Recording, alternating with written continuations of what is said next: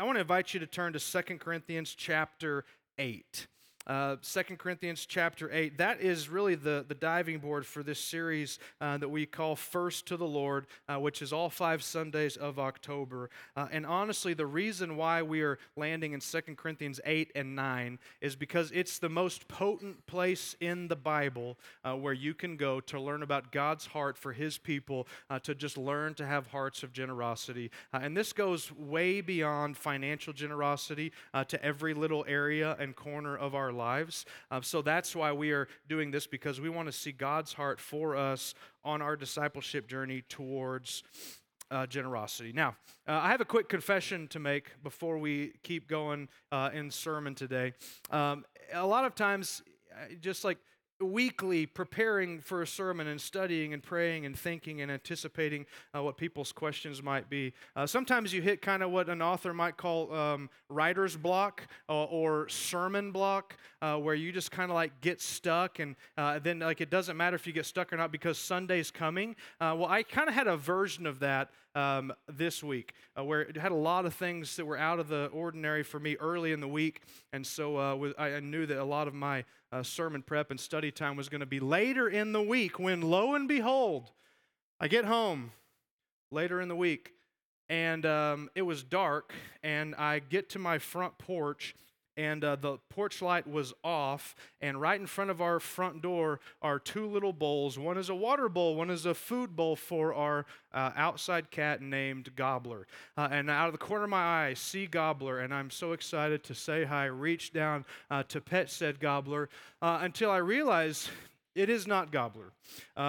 It is a black and white version of Gobbler that has now turned and aimed his rear end at me, tail up. And when I realize, I'm 24 inches from this, when I realize what's going on, I turn and run and just flee like a coward. And I was moving quickly, I was moving fast, and I was moving just slightly slower than the speed of the juice, the liquid, I don't know what you would call it. It was just absolutely horrible. And so I got sprayed a little bit. My entire front porch and front door got sprayed a lot. Air conditioner was on, sucked all of that into our house. And so all that to say, for the last 3 days, it has been rough. I have smelled very bad.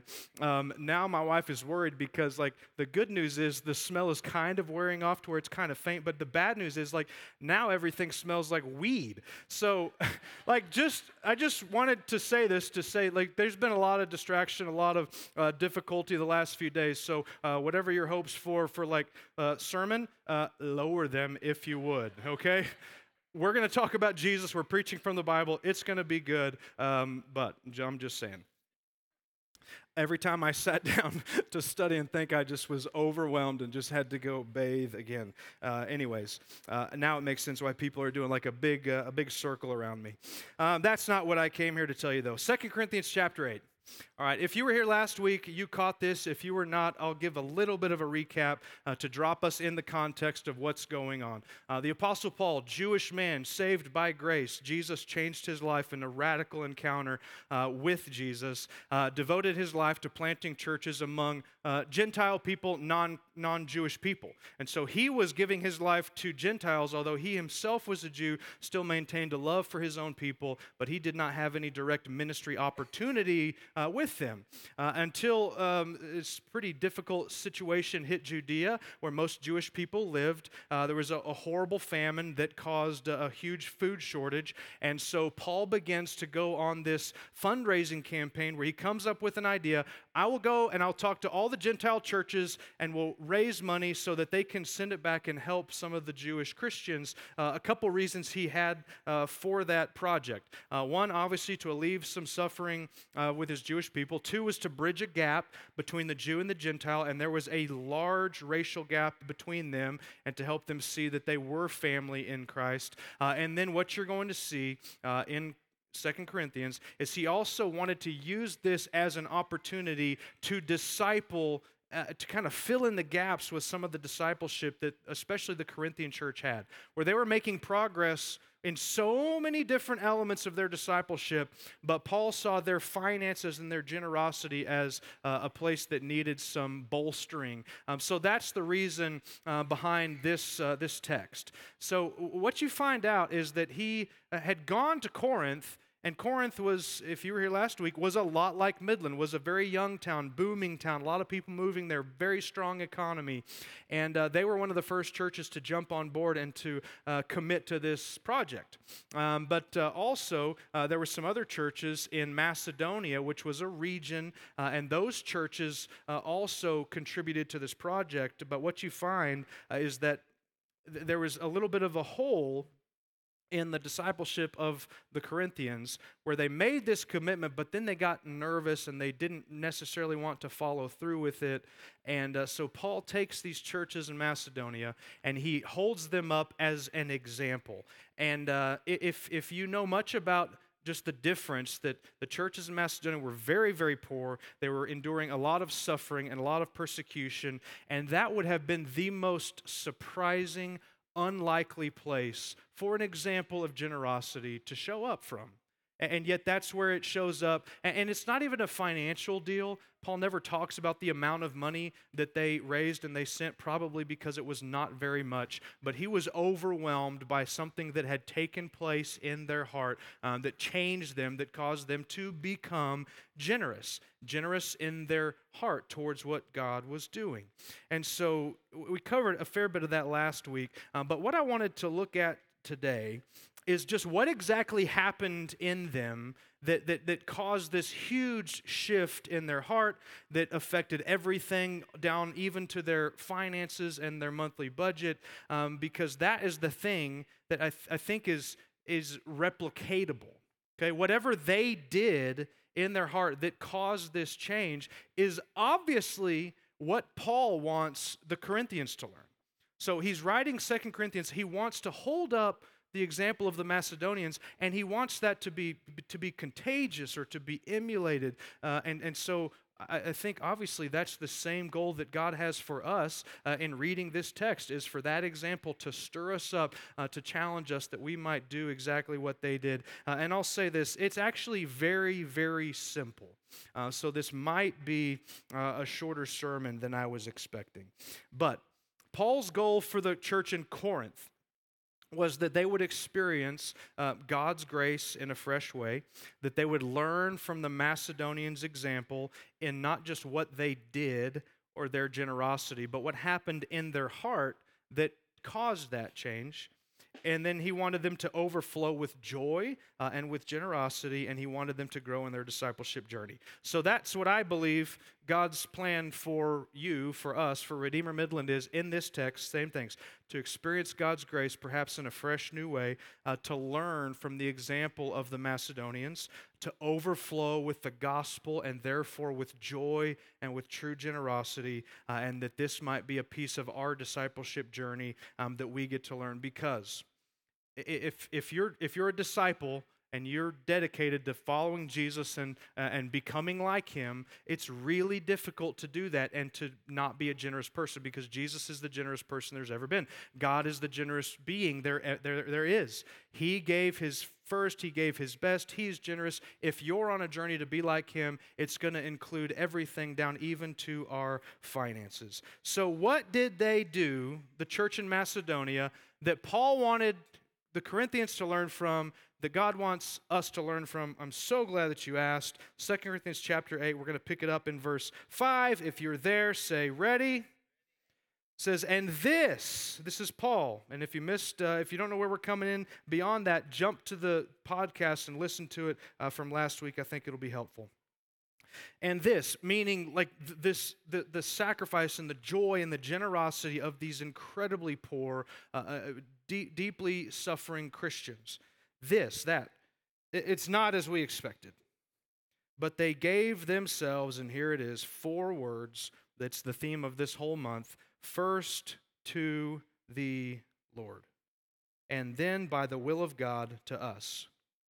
Accordingly, we urge Titus that as he started, so he should complete among you this act of grace also, meaning Titus was sent to Corinth to help them fulfill their commitment and to learn to be generous. But as you excel, again, this is to the church in Corinth, as you excel in everything, in faith, in speech, in knowledge, in all earnestness, and in our love for you, see that you excel in this act of grace also. I say this not as a command, but to prove by the earnestness of others that your love also is genuine.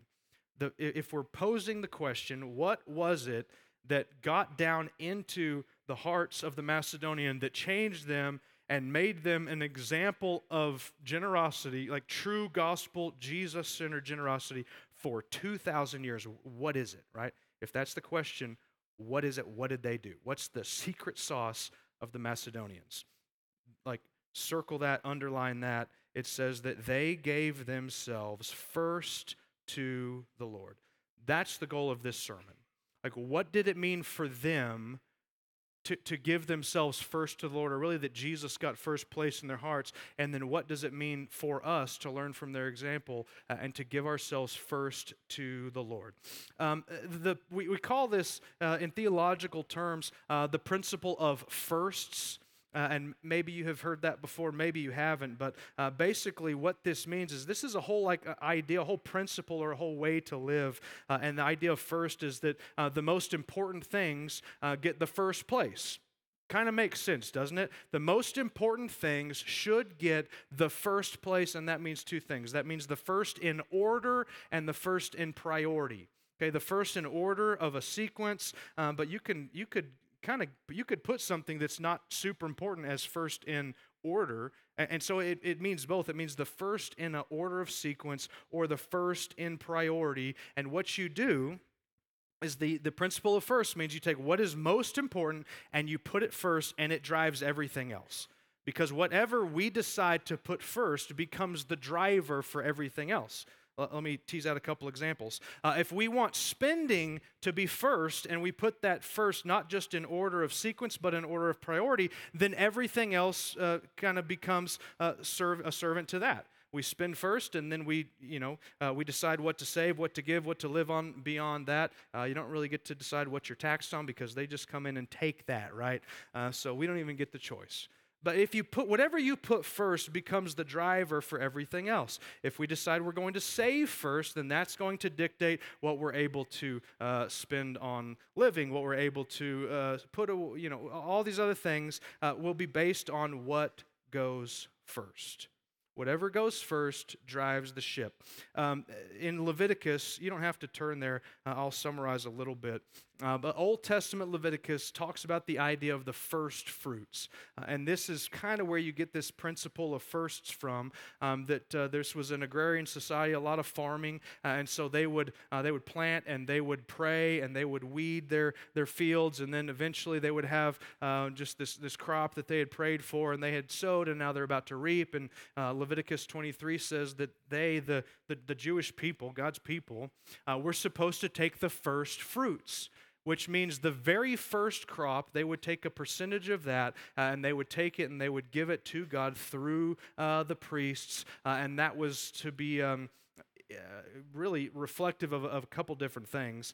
One, it was to show that they loved God first. Two, was also to show that they trusted Him to take care of all their other needs, and it wasn't just like the amount, but the first fruits was like the order, the sequence was an important thing. So that's Old Testament. It's a little bit reflective of a New Testament tithe, that it's not just the amount, it's the showing that Jesus is first. He's first in order and He's first in priority. This can be both prescriptive, something we should do or learn, or descriptive. And by that, this is what I mean.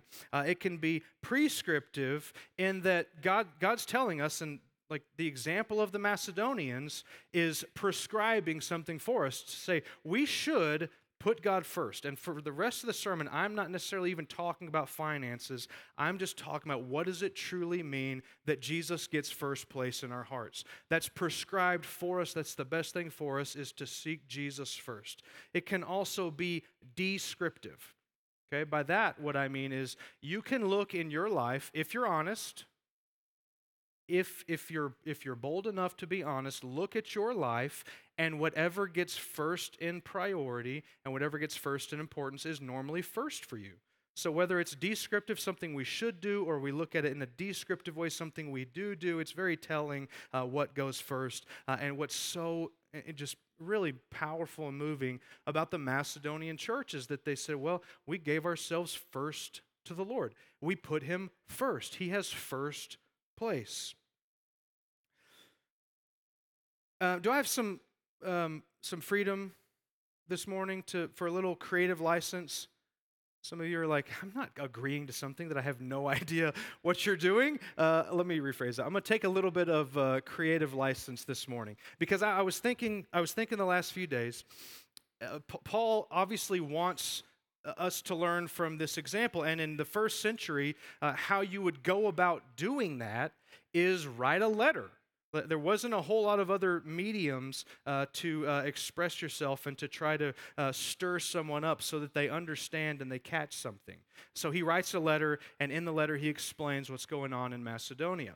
And I thought this week, if Paul was doing this right here today and now, how would he go about doing that? How would he try to educate us and motivate us using the example of the Macedonians? I think it might be a podcast, okay? So this is the creative license I need. I have now formulated basically a fake interview where Paul might be having a podcast and sitting down with the Macedonian church to ask them things so that anybody that listens might be educated and stirred up and motivated to be like them and to give themselves first to the Lord. So I'm not like the most creative person on the planet. Like if we preach through Romans, normally the title of the series is called Romans. So this is my stab at creativity. Are y'all ready? I'll be creative, you be graceful. Sound good? Paul, he sits down, he goes to Macedonia. He's like, God, something unbelievable happened in this church. So unbelievable, it caught me off guard. And I'm the apostle of grace, and yet this movement of grace, I didn't see it coming. And I want to tell the story so that other churches hear it, are moved by it, and emulate it. So Paul might sit down with some of the church leaders from Macedonia and say something like this: wow, church, what a blessing.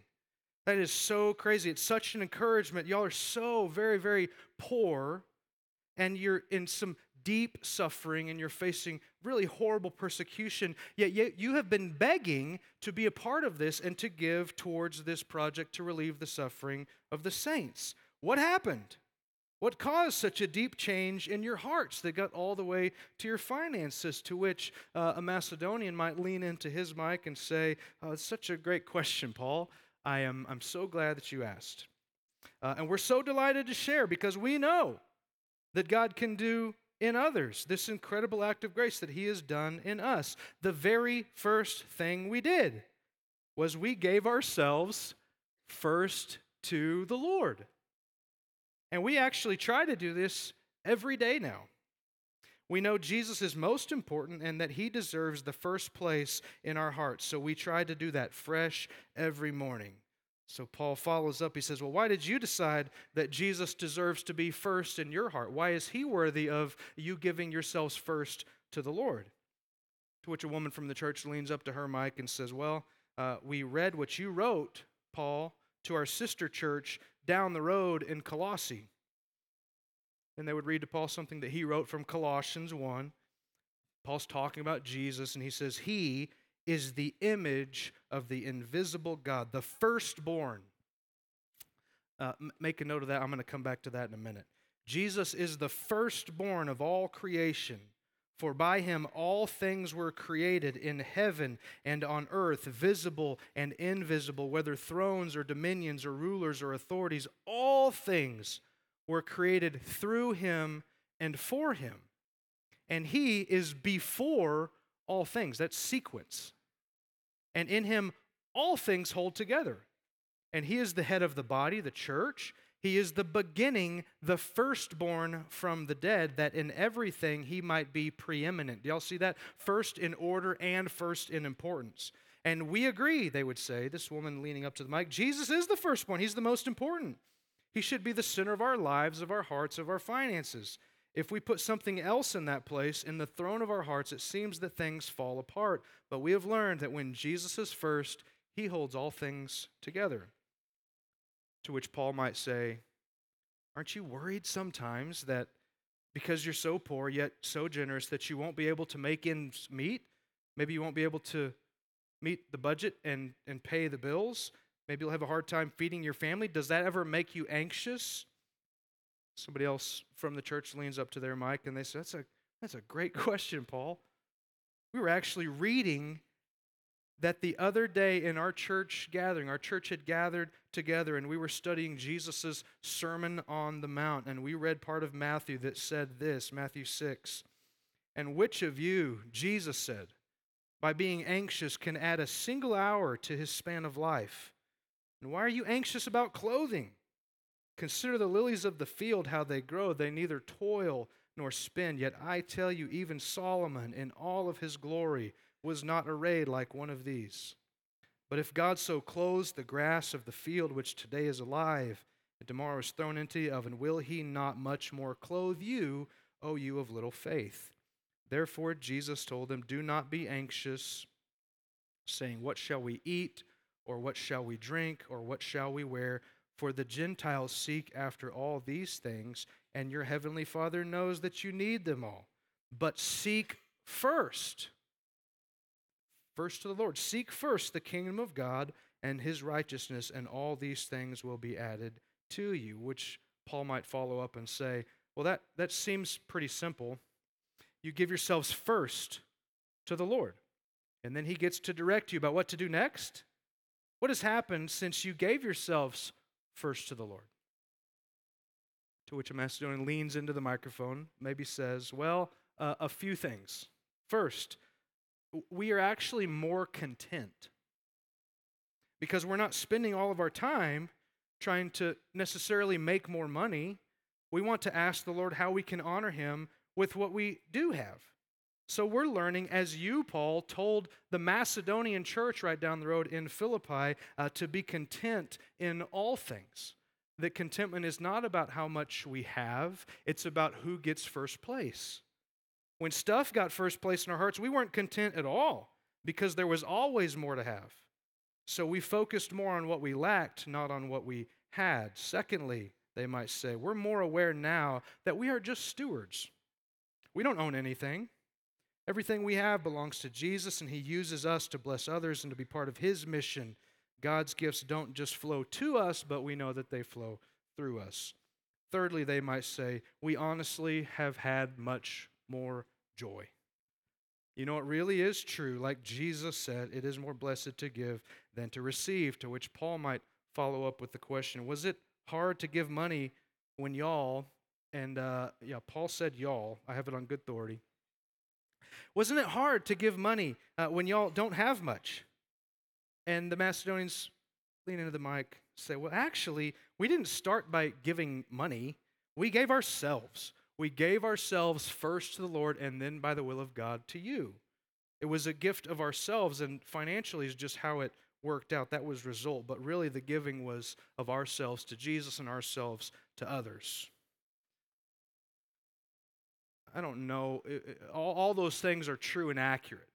Right? I don't know how it would have played out if Paul would have interviewed the Macedonians, but I know that's the example that Paul wants to stir up in us. They gave themselves first to the Lord and then to others. And because of that, they experienced a very unique season of grace. They experienced a very deep sense of joy that was lacking in the Corinthians, that hopefully they learned, hopefully we learn, and then they became an example of generosity for the last 2,000 years. So what might happen if we follow their example, right? If we follow the example of the Macedonians and we give ourselves first to the Lord. If Jesus, and this is the theme of this whole month in Redeemer Kids. I'm sorry you took your jacket off, Elizabeth. This is why Elizabeth was wearing a jacket that looked like she was a flag person. That's not the term. Anyway, it's a race car themed in Redeemer Kids this whole month because we're teaching them that Jesus gets first place. So what would it look like if Jesus continually gets first place in our hearts and our lives? Three things.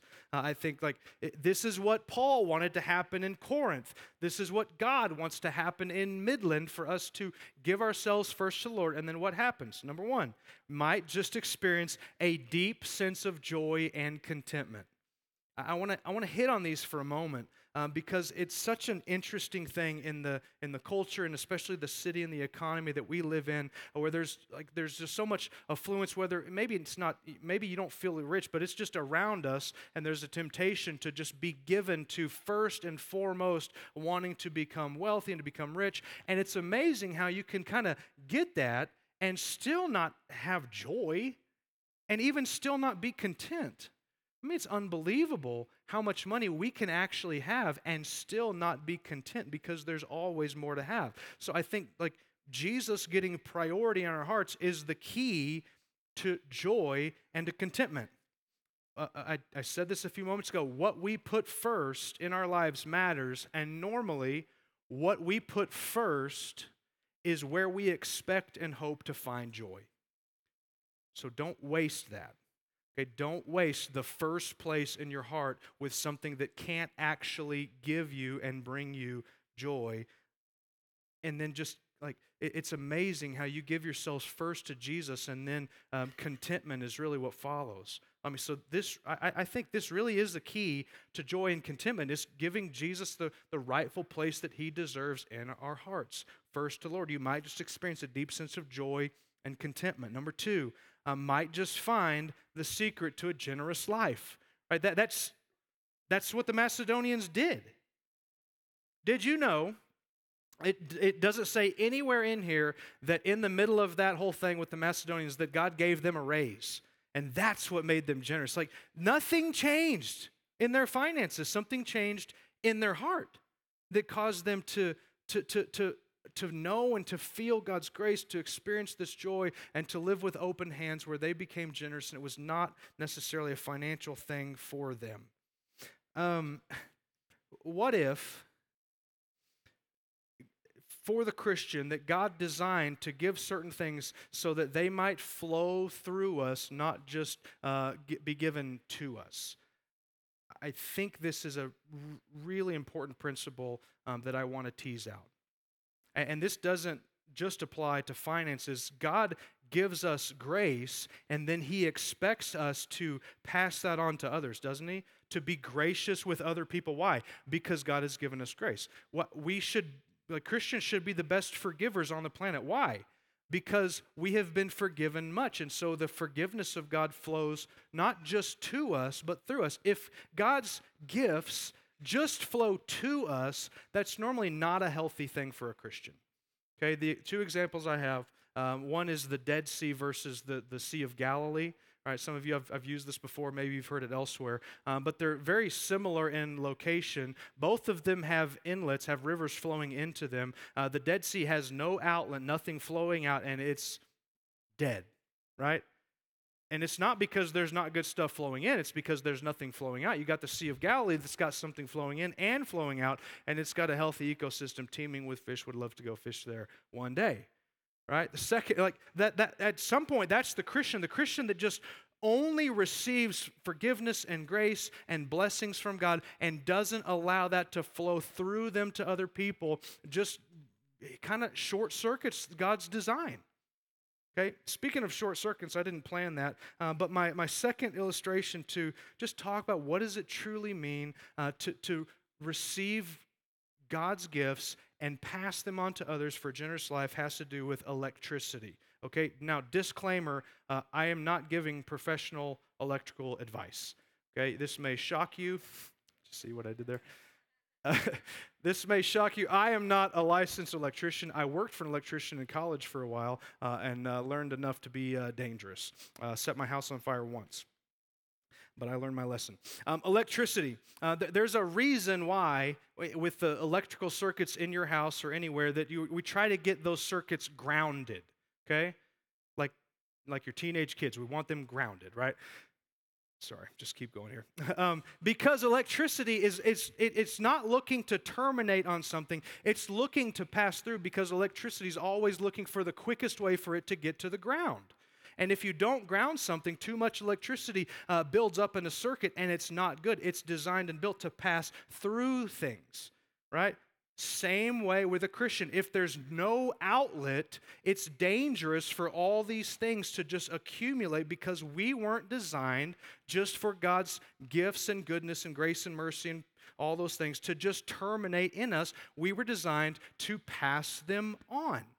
We're designed to be grounded so that God can use us as a conduit for blessing others. Have you ever thought why a bird can sit up on a power line and not get electrocuted? Because the circuit's not complete, it's not grounded. There's nothing actually flowing through it, so it doesn't affect it. Okay? This is why we can receive an unbelievable amount of physical blessings from God and it not necessarily change us, because to change us, some things have to flow not just to us, but through us. There's a way in which passing things on, forgiveness, mercy, even money and finances, has a way of finishing the circuit because it's not just designed for us to endlessly accumulate things. And when you give yourselves first to the Lord, it kind of loosens up our hands for Him to remind us that we're stewards and we get to bless others. And the third thing is you might just be a blessing to someone else. If we give ourselves first to the Lord, God opens our hands. It might just end up in a place that just blesses someone else. Here's the response for this morning. And honestly, it's not a financial response. It is a heart response. Where are you in your life, in your journey? What is in first place? What is in first place in timing? What is in first place in priority? And here's the invitation for Jesus to get that place. To seek Jesus first, to give yourselves first to the Lord. Why? 2 answers. Number one, like why? Maybe you're a brand new to Redeemer. Maybe you're not even a Christian. Like, why should I give myself first to the Lord? Why should Jesus get the first, foremost place in my heart, and then everything else flows from that? 2 reasons: because of who He is and because of what He's done. Okay. Because of who Jesus Christ is. I told you I would come back to it. The idea that Colossians 1 said that Jesus is the firstborn of all creation. Okay, the firstborn, where Jesus gets that title, that's not necessarily a title of sequence, because there was a lot of people born before Jesus, right? And it's an important distinction. Jesus wasn't created, He was born. He's existed forever, He's God. But He's the firstborn. Okay, and in the Jewish world, the firstborn is the preeminent. They have the most important place in the family. They get most of the birthright. They have this place of honor. And what Paul is saying is that Jesus, just by virtue of who He is the firstborn, the most prominent being in all creation. He is first, not just in order, but importance. He outranks all of us.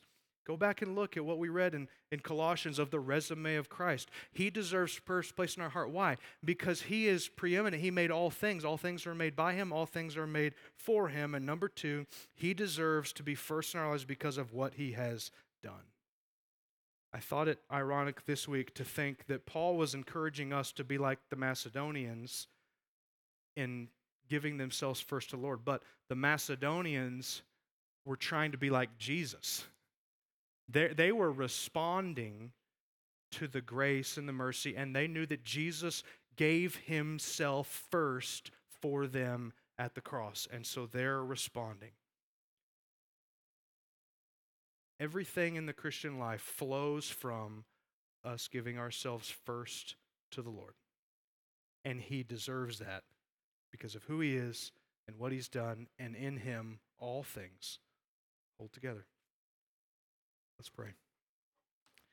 Jesus, we pray to You because You're alive, You're well, You're risen from the dead. You sit on the throne in power, and Your throne is a throne full of grace, and we have been invited to it.